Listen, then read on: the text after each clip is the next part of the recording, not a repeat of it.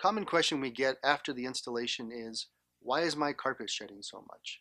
Well, during the manufacturing process, there's a lot of loose fiber left in the carpet, and for that reason, even after we install it and vacuum it, there's still a lot of loose fiber. So it will shed for maybe a week or two, a little bit here and there, but it's not common with a continuous filament fiber for that to continue.